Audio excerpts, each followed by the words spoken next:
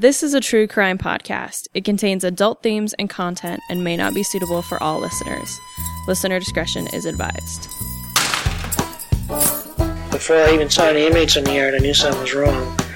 And it was just kind of in the air. I could feel it. I just knew something was wrong.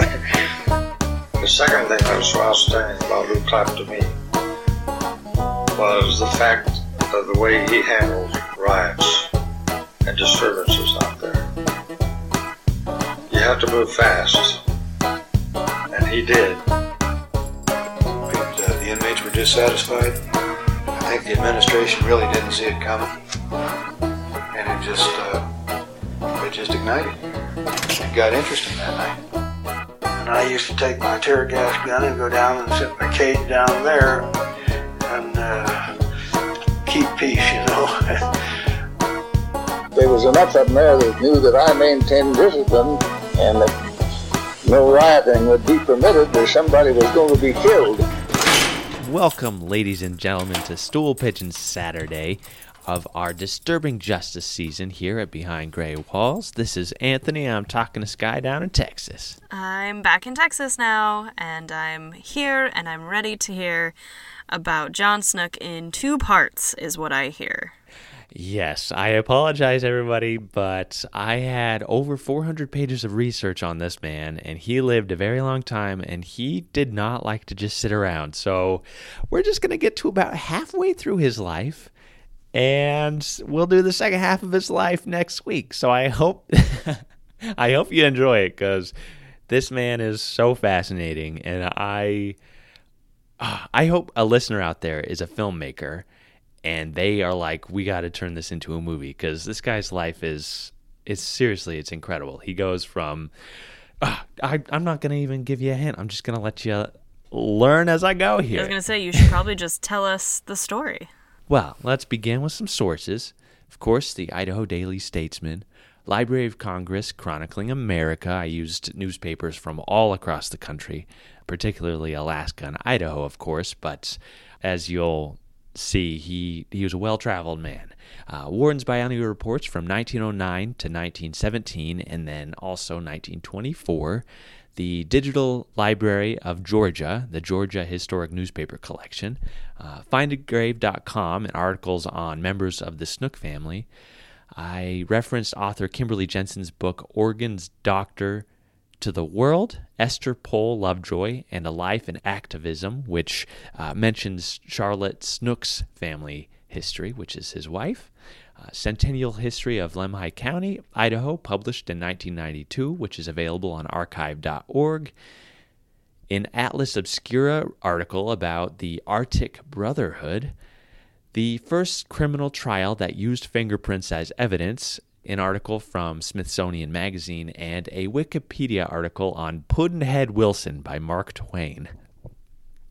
So, John Wilson Snook Jr. was born in Salmon, Idaho on October 20th, 1876, the year of the American Centennial, our 100-year celebration.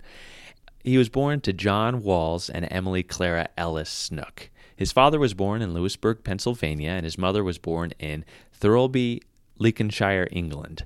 His mother's family came to the United States when she was 2 years old in 1856 and settled in Wisconsin. They crossed the plains in 1862 and settled in Auburn, Oregon for a year before moving to Centerville, Idaho, where her brother, who was named Boise Basin Ellis, was born. Why the name Boise Basin Ellis? Well, he was reportedly the first white child born in the Boise Basin. And the family moved to the Salmon area in the late 1860s, where Emily crossed paths with John Sr., who was a rancher and worked as a deputy sheriff. He was described as being very strict, physically tough, and even, quote, immune to discomfort. These are traits that would run through the Snook family. The couple, Emily and John Sr., they actually married in 1872, and they established a ranch in Salmon and had their son, John Jr., in 1876, followed by Charles and Phoebe. Born on about a block from where I now live, where the Pioneer Garage is here, on the 20th of October, 1876. That's right. You're hearing an oral history collected in 1968 I'll be using sections of this oral history throughout this series. 1876. I had a birthday week last Sunday. You're for heck's 92. Now, if the story can't get any more rooted in American and Idaho history, Salmon is in Lemhi County in northeast Idaho, which is the home of Sacagawea. And you can actually go to Lemhi County and visit the Sacagawea Interpretive Cultural and Educational Center next time you're passing through that area. And the town is also known for rafting on the Salmon River, fishing, hiking, mountain biking, camping, and tons of snow trails for all your winter sports needs. 18-year-old John went to Logan, Utah in 1894, where he studied at the State Agricultural College of Utah for a year. And there he designed his own brand, which was a half-circle S, which became one of the oldest brands on record in Idaho's history. John's mother's brother-in-law was George L. Shoup, who was Idaho's 12th territorial governor, appointed by President Benjamin Harrison, and he was elected in 1890, right after Idaho became a state, to become Idaho's first state governor. And he only served as governor a few weeks before he resigned to take a position as an Idaho senator, a position which he held for over a decade. And John's other uncle was James McCain Shoup, who married John's aunt from his mother's side of the family. Whew.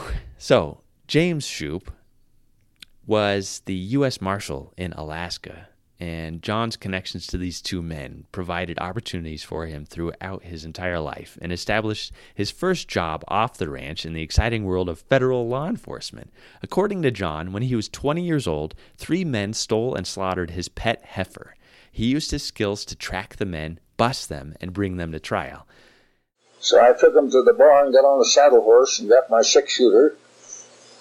And I saw a piece of hide floating around down in the lake. And I threw my lasso rope out over it and pulled it in, and there was my half-circle S brand. Then I could tell by the footprints, I thought that they'd brought the head down and thrown it in the water too. And with a stick, I was able to find it, and I took off my clothes and pulled out, and there was the head with my tag in the ear, with my name on it. Right. Then I followed, and there was 3 horse tracks, and when they left, there was one fellow afoot leading the horse. And they circled around, and then they went down Haynes Creek and followed down, and I knew then the one that was leading the horse was the one that had the beef on the horse, and I tracked them for 5 miles. And I found out who they were and came to town and got the sheriff. This opened the door. So Uncle Marshal Shoup heard about his nephew's skills and called on young John to become a deputy marshal in Alaska at the age of 21 in 1897. Can you imagine? John entered the scene right in the middle of the Klondike Gold Rush between 1896 and 1899, when an influx of around 100,000 miners flocked into the area in Alaska. This brought about plenty of crime, and John spent 2 years in charge of the prison at Sitka, Alaska, and was deputy marshal in Dyea and Skagway. He was known as Kid Marshal for good reason. While working as a deputy marshal in Dyea, he nabbed an escapee from the Sitka jail. And the man's name was Walter Riley, and he had made it to this little secluded cabin. And John Snook, he was a master tracker, as we already saw as he tracked his old heifer down. He followed the tracks to this cabin and found Riley and arrested him. I had to walk 7 miles with him, and that was the last time I ever walked on any of the trails without handcuffs on who I had arrested.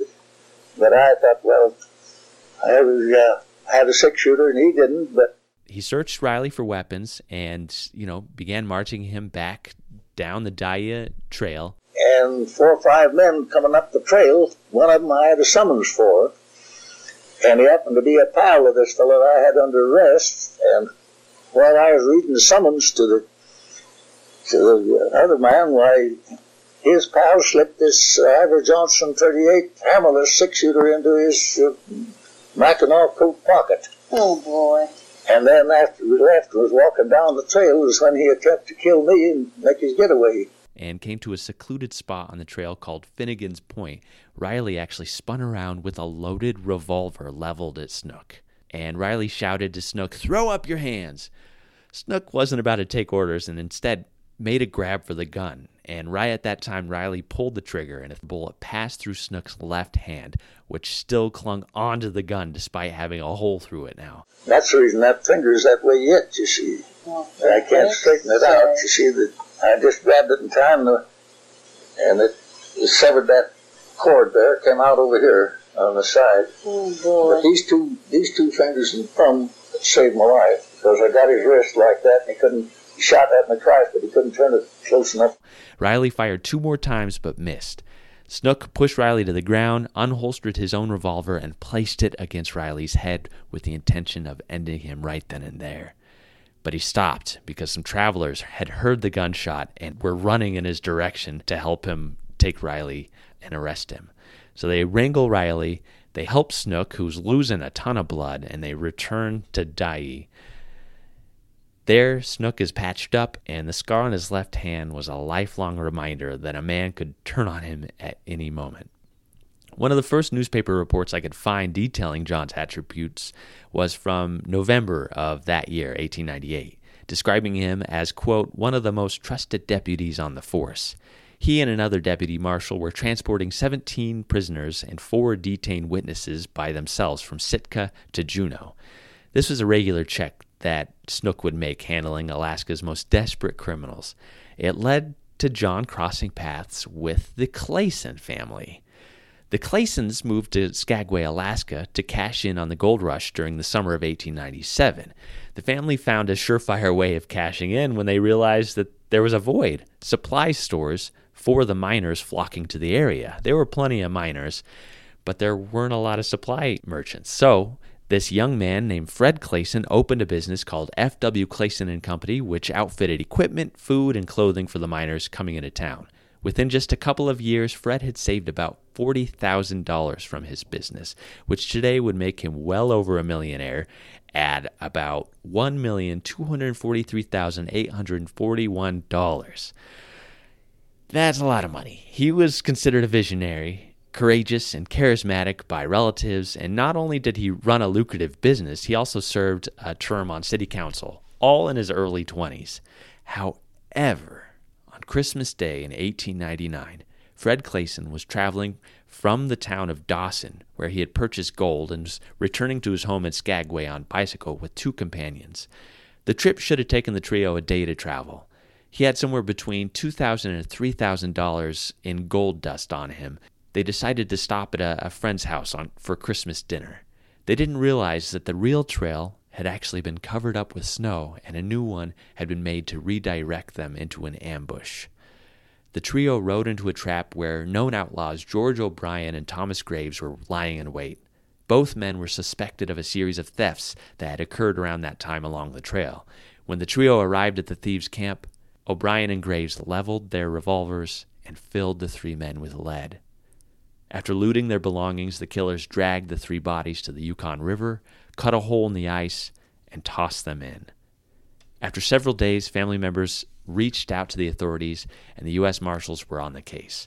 Foul play was immediately suspected, and authorities found the camp of George O'Brien and Thomas Graves and sent word via telegraph to capture anyone on the road matching George O'Brien's description. And sure enough, George was spotted and arrested, but the authorities couldn't hold him for murder because there weren't any bodies as evidence. However, the watch that George wore on his wrist matched missing Fred Clayson's. George's partner, Thomas Graves, was never found, and many speculated that George had killed him to collect on the entire bounty. Authorities held George on a separate charge until June 13, 1900, when Fred's body was discovered on a sandbar on the Yukon River below Selkirk with 2 bullet wounds, one in the chest and one in the head. It was considered one of the most brutal murder cases during the Yukon Gold Rush, a cold-blooded slaughter of 3 men on Christmas Day. George was tried and convicted for murder in the first degree and condemned to hang, which he did on August 23, 1901. And I could not find other evidence for it, but the Centennial History of Salmon, Volume 3, stated that John Snook, quote, performed the execution of O'Brien by hanging him from the wharf in Skagway. Being in Yukon is like, that is, I feel like during the gold rush would just be the craziest way to be like a police officer of any kind. Like, oh yeah, so much going on out there. Absolutely. And I am just taking the highlights of John's career, and it's crazy because it actually leads him to meeting Fred's sister. Her name was Charlotte Clayson, and the tragedy actually brings John Snook and Charlotte together. And a little bit about Charlotte: she was born in Portland, Oregon on June 14th, 1884, and like John, she was very serious and very law-abiding and came from a good, hard-working family. And even though she was only a teenager, the family approved of Charlotte marrying this deputy U.S. Marshal, which they did on January 27th, 1903. John was 26 years old, and Charlotte was 18 at the time. I was married to Charlotte Clayson. In fact, we had a double wedding at her mother's home in Portland, Oregon on the 27th of January, 1903, when Bill Blanchard married Annie Clayson and I married Charlotte Clayson. The other couple was Charlotte's sister, Annie Mae, who married another Alaskan railroad man named William Blanchard. And when they returned to Alaska together, they were welcomed at a port with a band playing and rice being thrown at them. Quote, the popular young lady and gentleman were made to feel that they were well known to Alaskan fame. And just 2 days later, a prank was pulled on Snook, which really demonstrated his nature. So the saloon owner advertised an event where he was barbecuing a whole deer for lunch. And I couldn't figure out why, but it was illegal due to game laws in Alaska to kill and serve deer at the time. So Snook headed to this saloon called the Mascot Saloon to arrest the keeper. He didn't know that it was a practical joke, and the, quote, deer was actually roasted mutton. Snook entered the Mascot Saloon, collected a piece of the meat to use as evidence in court. He arrested the saloon keeper, who kept the joke going by explaining that the deer meat was brought up from the Puget Sound in Washington, and Snook demanded to see the manifest of the steamboat that brought it to Alaska. And right then, someone gave the joke away, which Snook did not find funny. He reportedly did not return to the Mascot Saloon. He was extremely serious about law and his reputation upholding it, which we will see throughout his entire life. And I mean, I get that, but that's kind of a bummer that he doesn't have that good of a sense of humor, because that would make his story even better if he was willing to be like, all right, that was a good one. Yeah, and I think that's why he upheld law and order so well at this institution. So, as I was saying, his job included everything from transporting prisoners to solving crimes and getting into all kinds of scrapes. He regularly met with unwitting criminals that arrived in the port after getting tipped off by other marshals, and he was dedicated to keeping civility in the wild, rugged mining towns of Alaska. At one point, he oversaw a rabies outbreak in the local dog population and had to track down all the rabid dogs and kill them. He had to arrest a, quote, man gone wrong on religion, who thought he was Abraham and was threatening to sacrifice neighborhood children. And at one point, he noticed that his neighbor had not left his house for a week because he noticed that there was no snow tracks leading to and from the house. So he investigated and found that the neighbor was insane. He had been, quote, commanded by God not to eat for 11 days, and in that time had invented a machine for perpetual motion and was waiting for American scientists to help him with the patent. It was a crash course for Snook dealing with criminals and the mentally unbalanced. He still had some fun, though. He was the community auctioneer. He auctioned off real estate and stolen property. He was well connected. His membership in the Elks Lodge in 1900 helped him further his network. And in 1904, he was elected the exalted ruler of the Skagway Elks Club.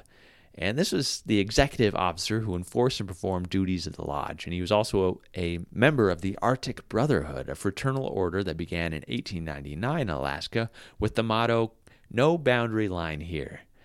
The order was created by gold prospectors and began with 11 and eventually grew to around 10,000 members at its peak. And if you go to Skagway today, you can actually see the Arctic Brotherhood House now, which is adorned with thousands of pieces of driftwood. It's this fascinating-looking building. I definitely recommend you check out a photo of it. It's like driftwood just kind of placed all over the outside of the building, and it stands out. It's very unique on the block. He also ran a gun club and regularly held competitions where he ranked at the top, and marksmanship would be a skill he'd practiced throughout his entire life. So I feel like his hobbies still have to do with his job.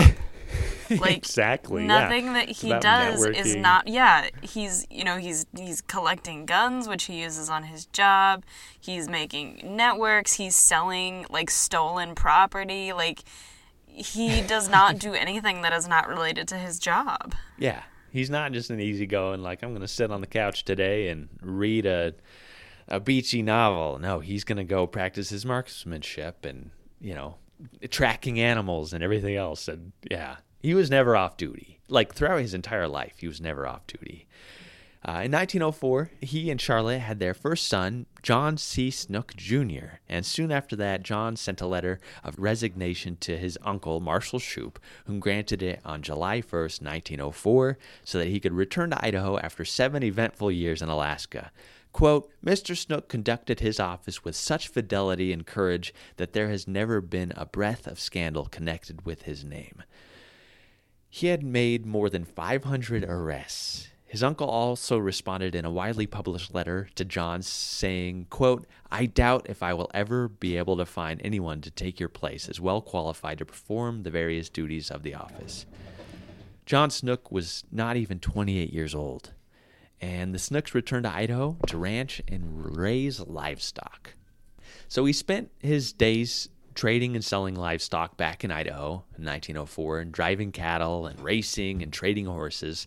And their second son, Frederick Hughes Snook, was born on February 1st, 1908, during a visit to Charlotte's family in Portland. And when they returned to the ranch in Salmon, John just couldn't stay on the ranch for long. In mid-1908, he decided to run as a representative for Lemhi County in the Idaho legislature as a Republican. His campaign primarily consisted of a recitation of his career as a U.S. Marshal in Alaska and his family's reputation, which was enough to get him elected. He would ultimately serve in the Idaho House of Representatives from 1909 to 1921. One of my favorite write-ups comes from February 1909, in which Idaho Statesman staff writer Rex Osborne interviews Idaho's new representatives, and he said this about Snook, quote, John W. Snook Jr. is one of the younger members of the House. Mr. Snook is mild in manner and unobtrusive in disposition, but don't attempt any undue liberties with him. His blue-gray eyes may seem at first glance to indicate a very easygoing character, but don't start anything rough with John Snook. Take another look at those eyes. You'll find a glint of Arctic in them. And well, you may, for Mr. Snook was a deputy United States Marshal in Alaska in days when speed with the smoke wagon counted for a heap. He arrested his full share of bad people and was only nicked once. That was when a desperado shot him through the hand, and he carries a stiff little finger as a souvenir of that occasion. Mr. Snook is a member of the Arctic Brotherhood and also for the most northerly lodge of Elks on American soil. So he was seen as this careful and far-seeing legislator who took his job extremely seriously and wouldn't vote for a bill unless he believed in it. And at one point, he actually made a member of his own party rewrite a bill about the public option before he would even think about voting on it because it was too vague. He said the language is too vague. I'm not going to vote on this thing. This spread his reputation far and wide, and he was seen as energetic. He was responsible, honest in all of his dealings, and the legislature actually passed an act setting indeterminate sentences for prisoners, which gave the Board of Pardons and the warden of the state penitentiary the power to decide when a prisoner was fit for parole. The legislature saw it as a way to treat criminals with a careful analysis of their mental, moral, and physical states rather than simply punish them for their crime. It is a major act that required new thinking and corrections and provided prisoners the opportunity to strive to be better, work hard, stay out of trouble, learn new habits, and be rewarded with earlier releases. So Snook was like pivotal for this being passed into law. And this was just as a legislature, right? Yeah. Well, and two, I think he is a politician that we sort of like need today. As, like, as annoying as he sounds to, like, be one of his coworkers, to be like, are you serious? You want me to do what to this? But, I wanted to keep it vague for a reason, Snook. Like, leave it. But at the same time, he is a politician who sounds like he would actually work for the people, which... He was extremely frugal, and anything he did, if it affected taxes, like, he wanted to know for sure that it was going to be an effective policy. Like, and if there was any vague or questionable things, you know, he was the first to stand up and be like, nope, this is not happening, even if it was his party bringing something up.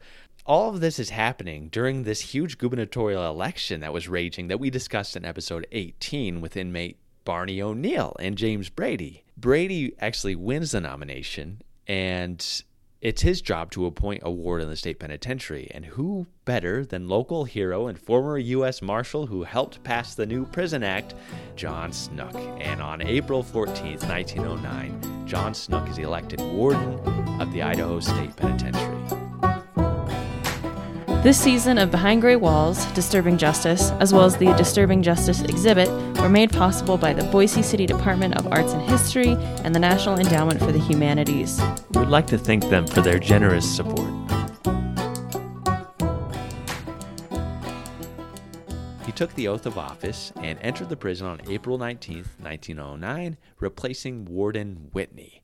He held the position of warden until 1917, and his wife Charlotte actually served as the matron in the women's ward during that time period when women were incarcerated. Warden Snook's attitude was the same. It was no nonsense, law-abiding, responsible. He's a man of his word. And we'll focus on the highlights of his career as warden because we will get to some of the other stories while he's warden, while we study the prisoners that were incarcerated at that time. One of his first duties was to act as executioner for prisoner Fred Seward on May 7th, 1909.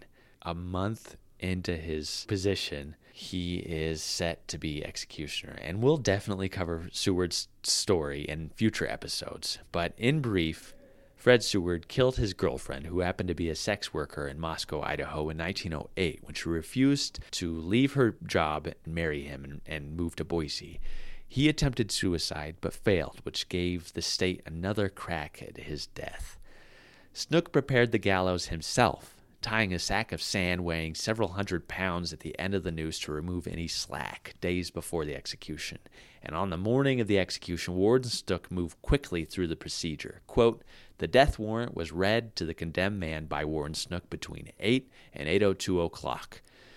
The death march from the cell to the gallows began at 8:04. The trap was sprung by the warden at exactly 8:09 and 5 seconds by a stopwatch. The body dropped 7 feet, and death was instantaneous, the neck having been broken. The body hung slightly quivering and straining from reflex action, with the heart pulse strong and bearing at 100 beats per minute till 8:15. Then the pulse slowly weakened, and at 8:16:35, the doctor pronounced the man dead. Fred's body was immediately placed in a coffin and taken to the prison cemetery for burial, and it was a serious duty, and the journalists that were present said that, quote, no hitch had taken place in the affair, the new warden having accepted the most serious of his new duties without a tremor, and no one, not even the prisoner himself, having shown a sign of weakness throughout the ordeal. It was Snook's, his first real test, and he passed. He saw idleness as the worst enemy of all prisoners, and we discussed that in the Snook Sense episode. And he spent almost all of his time during his career in the warden's office coming up with ways to keep the men busy. As we mentioned in the 1910 Snook Sense episode, his first biannual report in 1909-1910, he wrote that, quote, not only is the prisoner injured by idleness, but the prison itself. A score of idle or partly idle convicts can do more mischief, subvert more discipline, destroy more regularity and system than a regiment of men kept at proper legitimate employment. In my opinion, the very key to proper discipline is a labor system that embraces in its scope every person in prison fit to work. He put the men to work digging a ditch for the Boise River to water crops in June 1909 and helped basically establish the start of a self-sustaining prison system. Tons of events were occurring at the prison in April 1910, and we discussed the successful escape of Tom Harris that occurred when he and his cellmate John Cunningham worked together prying bricks from the ventilation of their cell and climbed to the roof, and Harris jumped off the roof and escaped into the night. And at the same time, Warden Snook had changed the dress code of prisoners. So prior to his position, every prisoner wore black and white zebra stripes, which were traded out for gray suits. Snook said that it boosted the morale of the prisoners and, quote, not only benefited the men in a mental way because they worried less and cultivated a measure of self-respect impossible to wearers of stripes, but it also was highly appreciated by the guards and deputy warden, who found that the prisoners were more tractable, meaning more manageable, when not compelled to wear the badge of penitentiary disgrace. That's really interesting. Yeah. I didn't know that because I knew that obviously that they had changed from stripes to more solid, but I didn't know it was so early. Yeah, it was Snook's idea, and it required all the new prisoners for the first 3 months to wear the large zebra stripes. And if they were good, those would be replaced with these smaller striped uniforms, these really thin stripes. And that was for another 3 months. And then if they complied further, no write-ups, no, squawky or anything like that, they actually graduated to this cadet gray suit. And it gave them the opportunity to basically strive for a uniform that was less degrading. And this is occurring while John Snook was preparing for a July hanging of John Fleming, who I mentioned in the first episode of the podcast with Patrick Murphy. John was convicted after killing a neighbor over a water property rights. And according to Patrick Murphy in Behind Gray Walls, quote, old John Fleming was an interesting character. He was sentenced to be hanged. He was in the death cell 18 months and came within a few hours of the gallows. The rope was stretched and ready. He had been given his last shave and bath, and everybody thought he was a goner. The night before he was to go, about 9 or 10 o'clock, word came that he was commuted to life in prison. When the guard came in and told him the news, John merely said, "That's carrying a joke a long ways." Needless to say, John Snook, he was preparing everything for Fleming's hanging, creating more tension in the yard, leading to that uprising attempt. So, of course, soon after that, the uprising attempt occurred, and Snook leveled the gun at the men who charged into his office and stopped them from doing that. Later, in February 1911, John Snook was reappointed unanimously as warden of the penitentiary, along with funding to purchase more farmland for the prison. Snook continued finding work for the prisoners, quarrying stone, which was used in the construction of a schoolhouse for the deaf and blind in Gooding. He had a new hospital constructed on site, a barn that could hold 16 horses and enough room for a wagon shed, and there was a great write-up in the Statesman from July 1911 titled "Square Deal But No Frills Go. Convicts Treated Like Men at Idaho Pen While They Deserve It." Warden opposed to many idealistic schemes of similar institutions, and it compared the liberties that were allowed for Oregon prisoners who were sent to work camps across the state without guards overseeing them. In Oregon, trustee prisoners were actually sent to track and arrest fellow escapee prisoners. All of this based on the honor of their own word. One escapes, you send another Oregon prisoner to go and track that escapee down. Snook was like, no, I don't trust this system.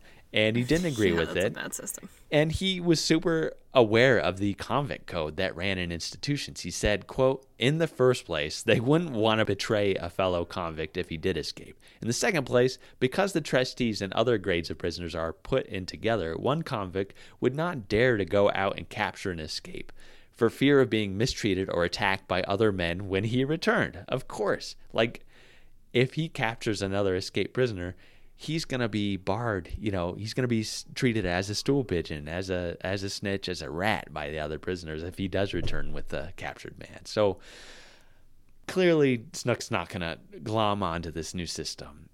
A bill was passed that year in the legislature in 1911 to make escape an even less tempting voyage for prisoners, as anyone caught would have up to 5 years tacked onto their sentence.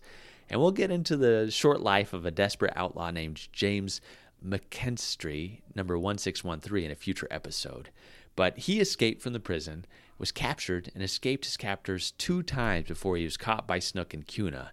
And he escaped a second time when he was recaptured by Snook near the natatorium, which was just across the street from the prison, with the help of hound dogs. And prisoners escaping from the prison under Snook were usually tracked and captured by Snook himself. And McKinstry was the first man to have this extra 5 years put onto his sentence. In 1912, he had the prisoners construct the prison guardhouse, which is right outside the main administration building when you visit the site. And it was good practice to have these men live at the site in case of emergencies that we are discussing this entire season. Many guards who were unmarried and just beginning their employment lived in this house and basically slept in dorm room conditions, eating their meals right there on site. It was kind of compensation for their low salary because, free room and board was provided. Today, the College of Western Idaho rents the building for classrooms and a headquarters for their horticulture department. Besides capturing escapees and trying to keep this large population of men busy in 1911 and 1912, Snook had 2 other things he had hoped to accomplish as warden. To cure, quote, cocaine fiends and others afflicted with the dope habit, and to create a separate facility for youthful criminals. He said that after cleaning up the prison and cutting off all dope smuggling, he had found that men began to clear themselves up, and after some time, quote, the men who have left here are doing some steady, honest work in the different parts of the state. Cured. Absolutely cured. They don't want it again and wouldn't use it if they had to. That is the kind of citizens that the penitentiary of this state is sending out after they have served their sentences here. And we'll get in more of this next episode with his career in Atlanta, Georgia. Any idea why you might have a concern about youthful prisoners in 1912? Well, I do believe we had some young ones come in at that time.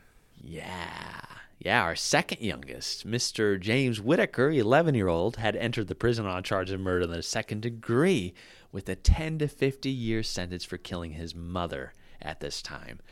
Warren Snook, he had no other option but to hold this little boy at the penitentiary and to try to segregate him away from the older prisoners because the industrial school at St. Anthony didn't have the resources. Snook said, quote, I can take care of one such boy as this. I might take care of 3, but if more than that were received, it would almost be impossible to segregate them from the other prisoners. To allow such youngsters as this to mingle with the ordinary convicts would be to make sure that they would leave the institution hardened and habitual criminals. It would be like enrolling them as pupils in a school of crime. This boy might stay here at the industrial school, all right, but who knows? He's a murderer. And it would hardly do for him to mingle with children at that institution who are not criminal. Most of the children at the St. Anthony Industrial School are only unfortunate, and the place is not meant for a criminal institution. Of course, you can hear more on this case in both our Barney O'Neill episode 18, and the Stool Pigeon Saturday episode that followed with Suzanne Squires, who highlighted James Whitaker's whole life. Can you imagine the pressure of being a warden and having to protect this young murderer within the walls? No, I mean, I can't imagine being a warden at all. Yeah. On top of being a state legislator. And then I extra can't believe that you have this 11-year-old in prison. What am I supposed to do with this literal kid? Having him be mentored by Barney O'Neill and allowing him to play baseball is the only real nurturing side of Snook that I ever really came across. So, but what a test! Geez, so early in your career as the warden. Yeah. All these things he has to deal with. Oh. Now, this is one of the biggest features, I think, of him as warden. In September 1912, Warden Snook helped establish the Bertillon and Fingerprint Criminal Bureau of Identification in Idaho. Prior to this, only the Bertillon, which we've discussed on previous episode, in which prisoners' measurements including height, head length, cheek width, ear length, and other minute measurements were taken to distinguish them from each other. The unique natures of fingerprints hadn't been understood or seen as legal evidence until a case in 1911 when fingerprints were first accepted by U.S. courts as a reliable means of identification with the conviction of a man named Thomas Jennings in Chicago. In September 1910, Thomas had hoisted himself into a bedroom of a house late at night using a freshly painted railing, leaving behind these distinct fingerprints. He attempted to burglarize the home, but members of the family actually awoke, and the wife and daughter screamed. The husband of the house ran upstairs, found Thomas, and began fighting him. They actually tumbled back down the stairs, and when they got to the bottom, Thomas shot the husband and ran out into the night. He was captured soon after, wearing a torn and bloodied coat, but it wasn't enough evidence to convict him. The police discovered the railing with the fingerprints and actually took photos of it and cut the piece of the railing containing the prints as evidence and brought them into court. The defense attempted to state that fingerprints were different each time you touched the surface.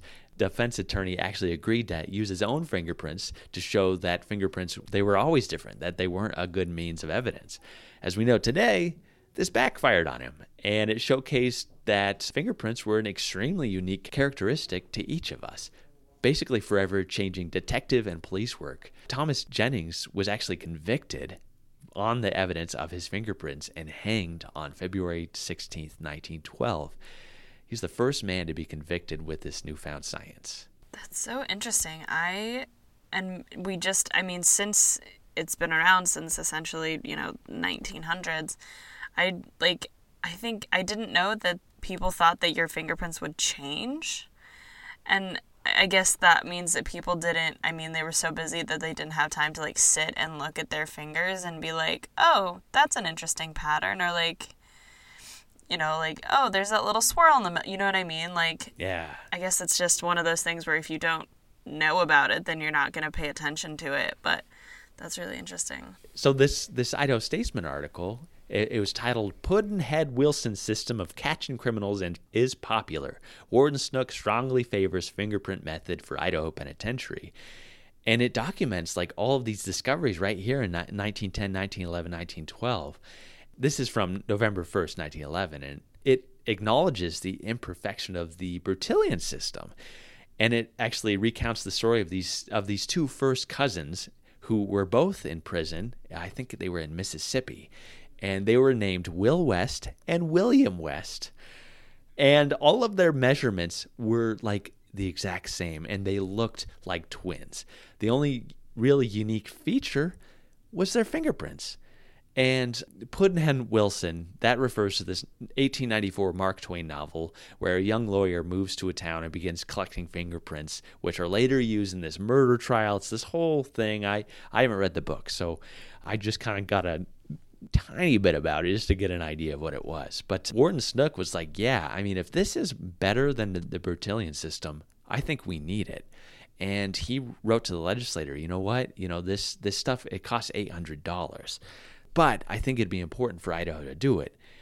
Legislator wouldn't pay the $800 for him to start it. And so, being his frugal self, he actually spent $200, and he had, quote, most of the equipment made in the carpentry shop of the institution by the convicts themselves. And he basically brought Idaho to the scientific standards of penology and of the time himself out of his own pocketbook to buy the equipment, and began his own personal fingerprint collection. And this actually evolved as he realized it would be more effective to send copies of these fingerprints to the National Bureau of Identification at Leavenworth, helping to establish a centralized database of criminals that all institutions across the country could and would eventually contribute to and rely upon. So following Snook, the prison administration from surrounding states actually began collecting fingerprints and making copies and sending them to Leavenworth and to Warden Snook, who compared them with Idaho's prisoners. And this, in 1915, Snook discovered that there was a fingerprint match for an escapee from the penitentiary in Walla Walla, this man serving in Idaho under the name Lawrence Romer, number 2354. And he had escaped from Walla Walla a few years before, and authorities in Colorado were also after him. And he had been serving his time quietly under the name Lawrence Romer in Idaho for stealing a car. And had it not been for this fingerprint database, nobody would have been the wiser. His other aliases included Lawrence Raymond, Frank Norton, Ludwig Romer, and L.R. Mitchell. In 1916, Warden Snook actually wrote in the Biennial Report about this program. He said, quote, "This bureau has been conducted by the warden personally without additional compensation, and 139 identifications have been made of convicts received here who have previously served time in other penitentiaries. And as the law of this state provides that no prisoner who has served a previous term in any penitentiary shall be eligible for parole, therefore the identification of recidivists is the utmost importance." I can't emphasize how revolutionary this program was and how important it still is to corrections today. Like, it's so wild. And he was like pivotal in the West to like, everybody, we got to get on board in creating this criminal database so that we're all connected. You know, it was a regular thing. As soon as somebody came, he would take their fingerprints and send it to this database, and then they would check it at Leavenworth and compare it, and they would find if this person was, in fact, their true name, and if they had served time anywhere else, if they were wanted anywhere else, you know, were they escapees or anything else like that. So with all the escapes that happened during Snook's time, in his wanted posters, he includes all the information on the fingerprinting so that local authorities can look themselves. Now, in the 1913-1914 Biennial Report, Snook pointed out the issue the state was running into. Quote, "We are face to face with a condition whereby the state sentences a person to be confined in the penitentiary at hard labor without first having made provisions for furnishing of such labor." He points out that it seems like having prison labor would be a detriment to free labor outside the prison, but he qualifies having prisoners work because it reduces the tax burden on the free laborers on the outside. He began leasing land at the Eagleson Farm, having a farmer named James Miller, number 1738, who was serving an 8-year term for incest, lead other prisoners in cultivating the land. He also toured the Walla Walla Institution, which had a workshop that made hundreds of dollars a day for the state making cloth sacks. Snook wanted the same for the prison and called for the creation of a shirt factory, which would come about 10 years later, long after he was gone. Instead, prisoners were sent up to help the Gem Irrigation District in Owyhee County to cultivate about 80 acres of crops and further develop the land by clearing and tilling more for the following years, laying out roads, digging wells, and the newspaper states, quote, "Aside from the rattlesnakes they constantly encounter, they like the work very much and are building some good roads.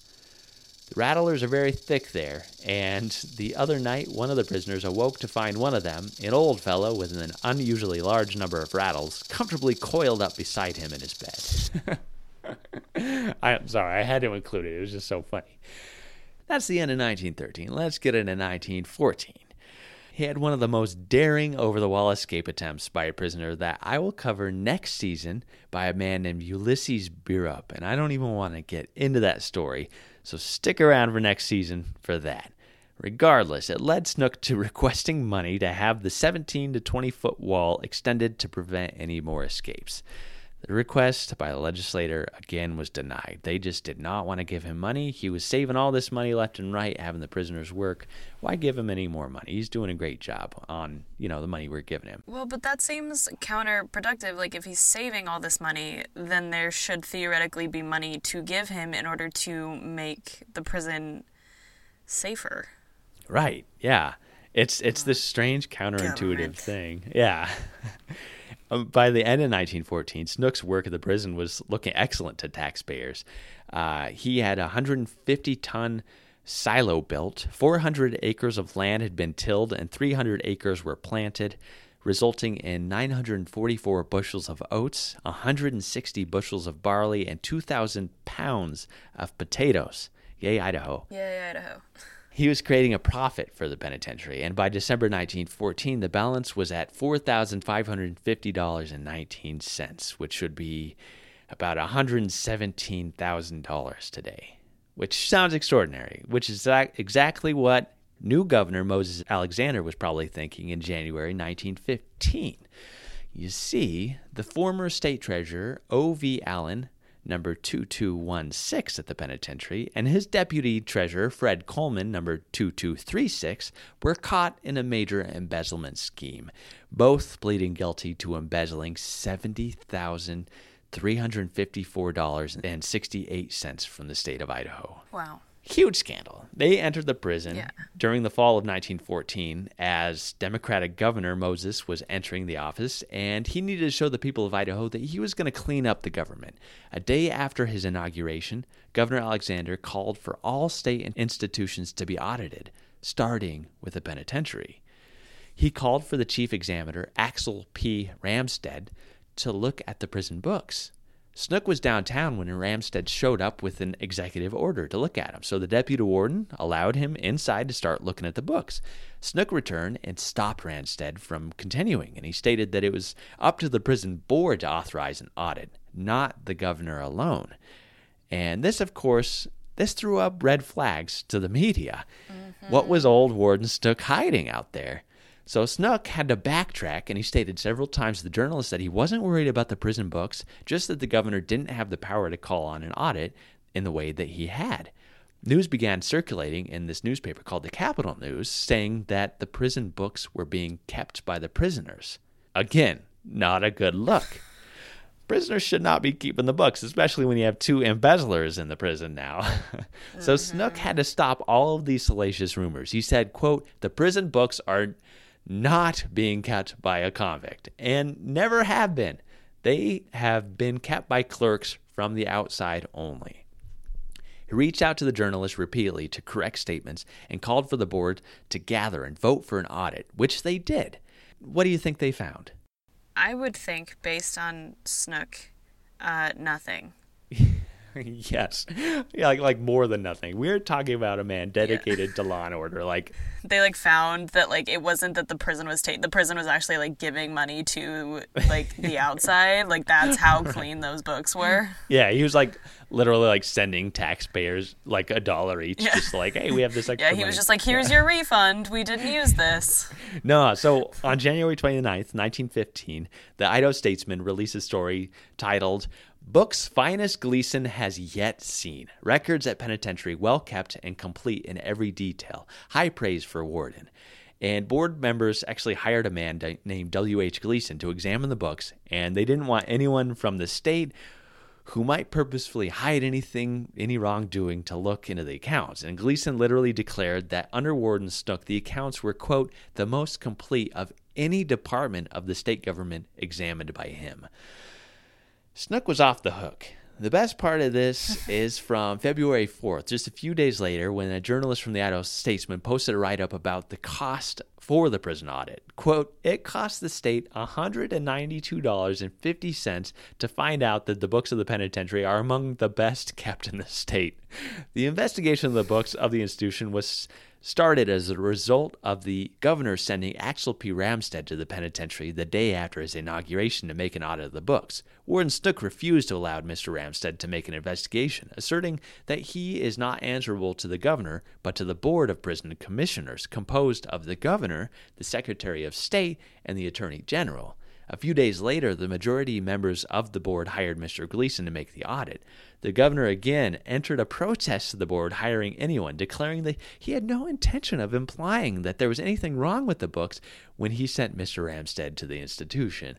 So the governor now has to backtrack and be like, "No, I promise it wasn't a political thing. It wasn't anything like that. I just didn't understand my duties and the requirements to have those done." Well, and I think too that this speaks to sort of Snook's rule following and his we do everything in the correct order, and because it was literally just I don't care if you do an audit, I'm not hiding anything, but you have to do it the right way. I feel if most wardens, if they had come and their books were clean, just with the governor, they would have been okay, I mean, you won't find anything, but it's just so indicative of what I feel we're learning about Snook is that he was no, I don't have anything to hide, but you have to do it right. Right, yeah, if you're going to do it, he was the kid. Right. He was the kid in school that everyone hated. Yeah, Snook by the book. Oh, boy. It seemed like there were no hard feelings because Governor Alexander actually reinstated Snook as warden 2 months after this event. But it wouldn't be the only political issue that Snook would run into with a Democratic governor. We'll get to that in just a moment. But During the summer of 1915, Snook attempted again to establish a factory, this time a reed factory, to combat the idleness of the prison. Prisoners would be directed to make chairs, tables, and other furniture out of reeds, which was a safe industry for prisoners to do. They were doing it in other states. But he couldn't get it up and running, so he continued creating work camps throughout the state for prisoners to work, developing roads and cultivating farmland. And this resulted in one escape on April 2nd, 1916, in which a trustee named John Edmiston, number 2332, in from Teton County for grand larceny, he simply grabbed a prison horse and rode off. Authorities couldn't find him in the area, so the next day Warden Snook and Superintendent Arthur McLean started to follow the trail. The Idaho Statesman reported, quote, "In the 9 days the warden was absent from Boise, he traveled 400 miles by auto and at least 100 miles by foot and horseback. One night he slept in a cellar, and many times he missed his meals. The feature of the chase was that Edmiston was followed by the tracks left by the horse. They had crossed the Snake River following the trail several times, tracking him, and Warden Snook knew that they were close to him. He actually anticipated the next places that he was probably heading, so he actually wired the authorities in all these places that he's like, okay, I'm pretty sure he's going to Reno, but also wired this authority here.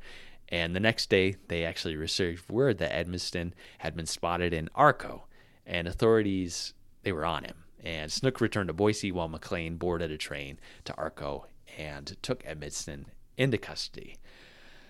So, this is where we get political again. In October 1916, this is one of the wildest stories in our state capitol building, harkening back to the embezzlement charge of the previous administration and the auditing fiasco that followed soon after at the penitentiary. So on October 20th, a write-up appears in the Democratic slanted Capitol newspaper, which we mentioned earlier, titled "A Shifty Record," about the Secretary of State, George Barker, whom the author alleged was a crooked politician who prevented the governor from auditing the books at the penitentiary, alleging that it provided Warden Snook time to tidy them up and hide inaccuracies. 3 days later, another article appeared in that same newspaper titled "Remnant of Old Regime," tying George Barker to the previous Republican government full of corruption and embezzlement, and ending with the statement, quote, "There cannot be a thorough cleaning out until Barker is cleaned out of the office of Secretary of State." This is 2 weeks before voters would decide the next Secretary of State in the November election. Ooh. Yeah. So George Barker insisted that these attacks were because the editor of the Capitol News was none other than C.O. Broxson, who happened to be the private secretary of Governor Moses Alexander. Could be a bit of a conflict. So George Barker refused to give the Capitol News any printing jobs at the Capitol building and instead signed these printing contracts to Republican slanted newspapers like the Idaho Statesman. George Barker also called into question Governor Alexander's funding of the Capitol News, which he stated was a misappropriation of state funds because the governor hired the editor to be his private secretary to pay, quote, "the salary of the editor of the Capitol News out of the state treasury funds under the guise of paying it for his secretary." He's basically saying you've got this newspaper as your political arm, and this newspaper is edited by your very own secretary who's here in the governor's office, and he's writing salacious things about your Republican colleagues. This could be a conflict of interest, and there's a ton of bad blood building at the state capitol. Who's going to be the man who takes care of business? Warden Snook. On October 27th, 1916, he's on the second floor of the Capitol building after hours in front of the governor's office with the Secretary of State, George Barker, and they're talking. He's waiting for C.O. Broxson.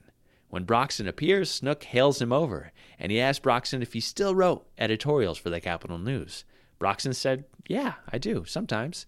Snook then asked if he had written the editorial about an investigation into the penitentiary, and he responded, yes. Quote, "At that instant, Warden Snook swung his right hand on which was a brass knuckle or some other instrument with the force of his 200 pounds behind it to Broxson's head, striking him above the right eye, knocking him unconscious, and flooring him." Sorry, what? He cold cocks the secretary of the governor of Idaho right in front of the governor's office. And Warden Snook continues just to pummel the secretary with kicks and punches when the director of Farm Markets Bureau actually heard the commotion and ran into the hallway and pulled Snook away. Broxton had a 3/4-inch gash to the bone above his right eye, quote, from which blood flowed over his person and about the floor. Whew. News started to spread like a wildfire, and nearly every sensationalized article included the fact that Broxton was a weak man who wore glasses which were knocked off his face. Snook said that they had exchanged blows and that he had been punched by Broxton during the melee, and he didn't have any sort of brass knuckle or anything like that. It was his bare fists that busted up his head. So Snook stood in the doorway to prevent Broxton from getting back into the governor's office to clean himself up unless Broxton would swear to never write anything more about him. Broxton wouldn't say a word. So Snook finally let him into the office to clean himself up, and a doctor arrived and stitched up the wound, which was 3/4 of an inch long and 1/4 of an inch deep, quote, the flesh being laid open to the bone. His face was frightfully swollen and bruised. Broxton insisted that the whole beatdown was premeditated, and several articles filled the newspapers for both sides of the fight. One of my favorites was actually by a man nicknamed Alaska Joe, who went down a whole list stating things like, quote, any common fellow like myself that wasn't on the inside might think it a bit risky to assault a man just outside the Supreme Court, and in the hall the judge's chambers open onto, but not for Snook. And further down the list of but not for Snooks, he writes, of course, there was nothing unusual in Johnny doing his little stunt in the state capitol just outside the Supreme Court, because Johnny has always shown the public he didn't care a damn for any old authority, except himself. Ooh. Yeah. Man. Okay, I don't even know where to start with this incident. I mean, it's insane. I know. The idea that this guy had a 3/4 of an inch gash to the bone, and that Snook was like, I just did it with my knuckles. Right. If that's true, he is the toughest man ever. And also, I love that all of this was just because he talked about in the paper oh, he got it delayed because he really did have something to hide, and that's how honest Snook was I'm sorry, you said what about me? Yeah, how it's about his honor. Dare you? And also, I wonder how much of that, insane frustration was, kind of over everything that had been built up. It just was, people escaping, and it's a frustrating job to deal with manipulative inmates day in and day out. Yeah. And so there's all this frustration, and then he gets accused of trying to cover something up, even though the, auditor came in and said, this is the cleanest book I've ever seen. And so it was I just wonder how much of it was just I'm so mad about so many things, and sorry you're on the ground in front of me right now, you're gonna get all of it. Yeah, totally. Literally, he said that it wasn't the fact that Broxton was the private secretary to Governor Moses Alexander. It was his reputation. He said, quote, his personal honor had been attacked without warrant. And the Idaho Statesman gave him a front-page article to explain himself, titled, quote, only means of redress possible were my bare hands, declares Snook. He kind of explains the whole process of his thinking, and it goes along those same lines. I think there was a lot going on at the prison, and he's getting these political attacks directed at him. And he's like, I am a good warden. I am a good man, and you're attacking my reputation and, my honesty. And I'm going to deal with it. If no one else is going to deal with it, if they're all going to be political about it, I'm going to deal with it. I'm going to shut you up, the only other way I know how. And so he writes, feeling that some people may criticize me as a warden of the penitentiary for taking the law into my own hands in punishing C.O. Broxton for attacks upon my character in editorials and news items he has written at different times for a period of nearly 7 years. I wish to say to those people that I should be protected from such wrongful accusations and insinuations as he has published, for the very reason that I am warden of the penitentiary, but the law does not offer me any relief.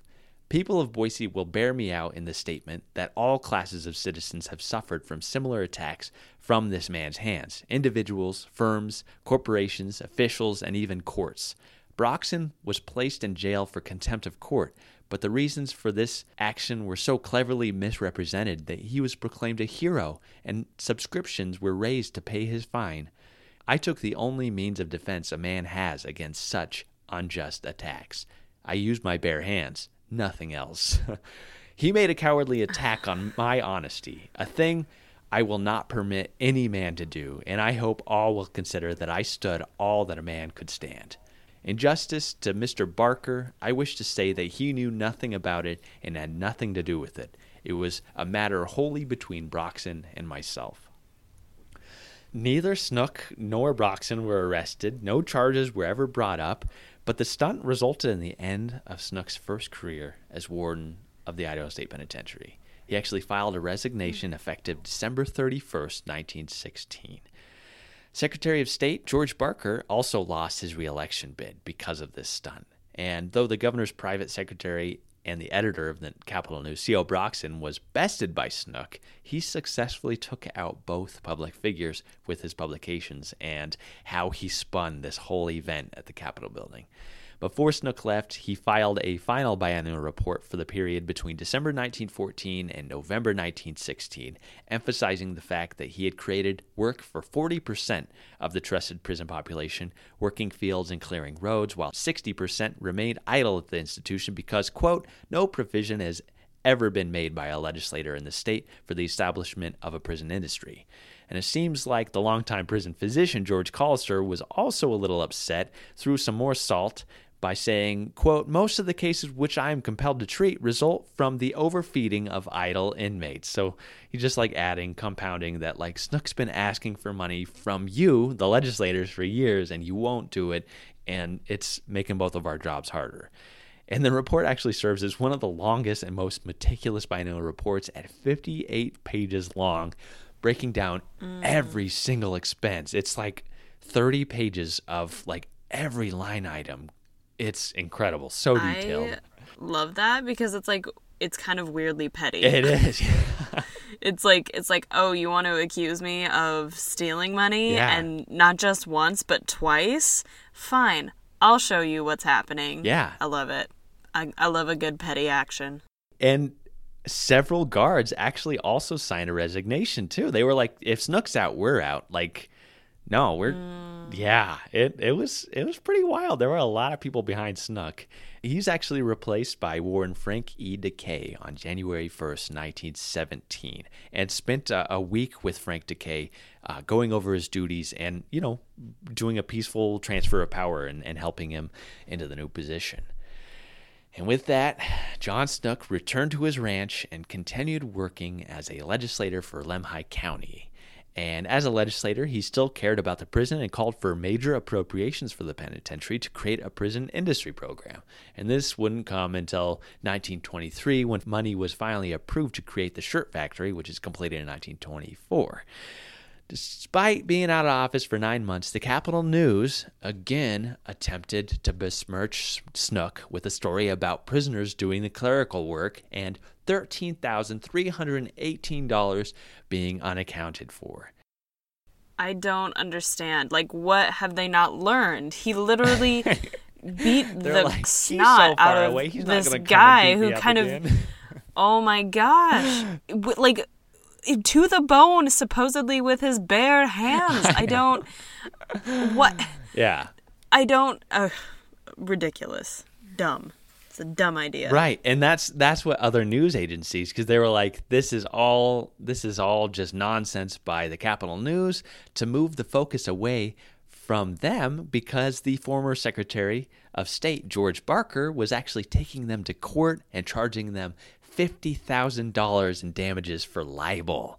Ooh, this story dang. comes out to redirect the focus, which, you know, we don't see that ever, you know, redirecting the focus with a whole nother. That never happens. That doesn't happen today, ever, yeah. That sounds fake, actually. So Warden Snook returned to Boise to examine the books himself for any discrepancies and repeatedly asked why he wasn't arrested if there was money missing. George Barker went to court repeatedly and finally stopped the lawsuit, writing on July 4th, 1918, that he was informed by his attorney that Capitol News and Broxson were, quote, judgment-proof. He said that there was no way Barker could win, and so Barker wrote, quote, It is unnecessary to comment upon a paper or individuals who lend themselves to a paper with the advantage of knowing in advance it is judgment-proof. Will use libel to influence the election of a governor of a state who in turn rewards such libelous utterances by rewarding their author with a high state position and the agency of the libel with the state patronage. My only offense at Boise was fighting this sort of thing. I'm still fighting it, but will have to find some other avenue to carry on the fight than under the laws of my state, which apparently can be evaded by the impecunious and financially irresponsible, or by those who know enough of the secrets of big business to protect themselves from the victims of their displeasure. These are words of the former Secretary of State, like one of the highest offices, and he is saying, you thought we were corrupt. Look at what the current governor is allowing into the governor's office. And Snook, he just continued on with his work as a legislator and served as the chairman of the Committee on State Affairs in the House and was in line to actually become the Speaker of the House. In 1923, prison warden W.L. Cuddy became very ill and had to take leave of absence for 30 days. And after regaining his health, he told the board that they should start looking for a replacement, but they refused until he got his strength back. He returned to the prison, but was hospitalized again in December 1923, and he actually had to render his resignation verbally to the governor from a hospital bed. In an article on January 19, 1924, in the Idaho Statesman, quote, state officials feel that there is to be a change in the wardenship, and all agree that John Snook of Lemhi County is the man who will next head the institution. He has the reputation with prison officers of being the best warden that ever was in the institution. Mr. Snook was in Boise a few days ago, and at that time it was reported he talked with prison officials about the wardenship. Before he left, he is reported to have said that he would be back soon. Sure enough, John W. Snook was reinstated as warden of the Idaho State Penitentiary less than a week later on January 23rd. William Cuddy died 2 months later on March 17th. 1924. So there are several write-ups that stated the prisoners were actually agitating a riot in the dining hall when Snook arrived. And Snook entered the dining hall and, quote, the uproarious clamor turned to sudden, totally surprised silence when many of them recognized their former warden standing right in their midst without a trace of fear. I listened to your music all night, he said calmly, but I don't intend to listen tonight. The convicts exchanged nervous glances as John went on. There are enough of you here who remember me to know I maintain discipline, and there will be no rioting permitted, or somebody is going to get killed. It was not an idle threat. It was a simple statement of fact, and the inmates knew it. So apparently, like right after he said this, one prisoner actually shouted, boo! Nobody joined in. They actually all turned at and stared at him wide-eyed before Snook said, get him out of here. And they sent him to solitary confinement. Yeah, they dragged him away, and Warden Snook actually ordered everybody to go to work immediately. And, you know, he basically returned the prison back to law and order, and he came right as this newfangled t-shirt factory that I've been mentioning this whole time. He's been wanting a prison industry this whole time. He returns to his wardenship, and it is constructed. All he has to do is run that thing. By May 1924, Snook was proud to share the numbers with journalists. The shirt factory had 165 people working in it. The laundry had 4. The garden had 6. The shoe factory had 4. There were 8 old and cripples. 2 men were on death watch. And the journalist actually went down the list and asked what it was that, quote, John Snook's steady blue eyes took in the subject of inquiry, and just a trace of pride was noticeable as he replied, that's our morning report, which shows just where every one of the 272 prisoners on the penitentiary roster are confined or employed this morning. Please notice that every abled body is assigned to some job. He finally did it. John Snook finally did it. Every person was working. There was no idle prisoners on site unless they were crippled or in death row. Man, that feels like such a lifelong goal achieved. I know. Like the whole time, everybody on the report, right? Oh my gosh, we are coming to the end here. I did it. I can retire and chill. Never. As things at the prison were returning to order, the Bureau of Investigation, which would become the Federal Bureau of Investigation in 1935, was sending agents undercover into prisons throughout the country to infiltrate and investigate. They were looking into the treatment of prisoners and looking for any forms of corruption, mostly in connection to prohibition. One of the largest busts actually came at the Federal Penitentiary in Atlanta, Georgia. Warden A.E. Sartain and his deputy warden L.J. Fletcher were caught in the middle of a bribery and conspiracy ring as they began accepting bribes from prisoners in the business of illegal alcohol. Warden Snook got a call from Calvin Coolidge's attorney general asking him to come to Washington, D.C. for, quote, consultation with reference to taking over wardenship of Atlanta. We need someone to clean up the mess here. Warden John Snook was honored by the call from the highest office to help clean up the mess.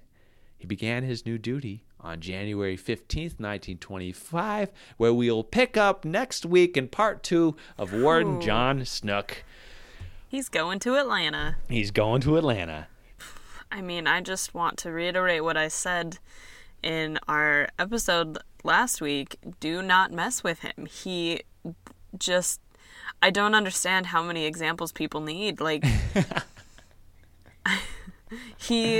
I'm frankly speechless because he's done so much and he's dealt with so many intense situations. And I mean, I'm kind of annoyed by like how rule followy he is because I'm not a rule breaker, but I'm also like, oh, come on, man. Yeah. Like, come on, just let him audit the books. It's not that big of a deal. Yeah.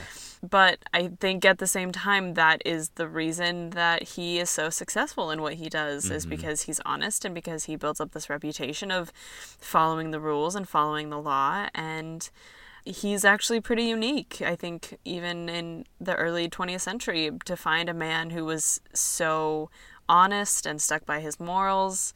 That was hard to find. They did not grow on trees, men like that. Right. And they still Nor don't. Do they. Yeah.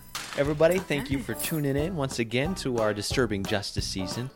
We will see you next week. Next Tuesday, we'll get to another exciting and kind of funny riot that occurs on Tuesday. So, yeah. Everybody take care, do your own time. And do your own number. Talk to you soon. If you enjoyed Behind Gray Walls, please rate, review, and subscribe so others can find our podcast. If you're interested in more Old Idaho Penitentiary information and to see mugshots of the inmates featured in this episode, follow the Old Idaho Penitentiary on Instagram and Facebook. If you want to learn more about the Idaho State Historical Society and its other sites, follow ID State Historical Society on Instagram or visit history.idaho.gov. If you have a question or comment for the hosts, please email us at behindgraywalls@gmail.com. They had a riot in the penitentiary, and the warden was sick in the hospital, Bill Cuddy, and the governor, Charlie Moore, called me up one night and asked me if I would come down and take charge of the penitentiary until Cuddy got out of the hospital, that he could hear the prisoners rioting up there. And so at that time we had a railroad running into Salmon from Armstead, so I took the railroad and went down, and I was in charge for about 2 weeks when Bill Cuddy died. All I had to do that morning when I went into the dining room when the convicts was having breakfast was to talk to them and tell them that there was enough of them there that knew that I maintained discipline and that no rioting would be permitted or somebody was going to be killed. And for them all to report for work that morning, which they did. And that was the end of the riot. Oh, for crying out loud. Boy, they had a lot of respect for you.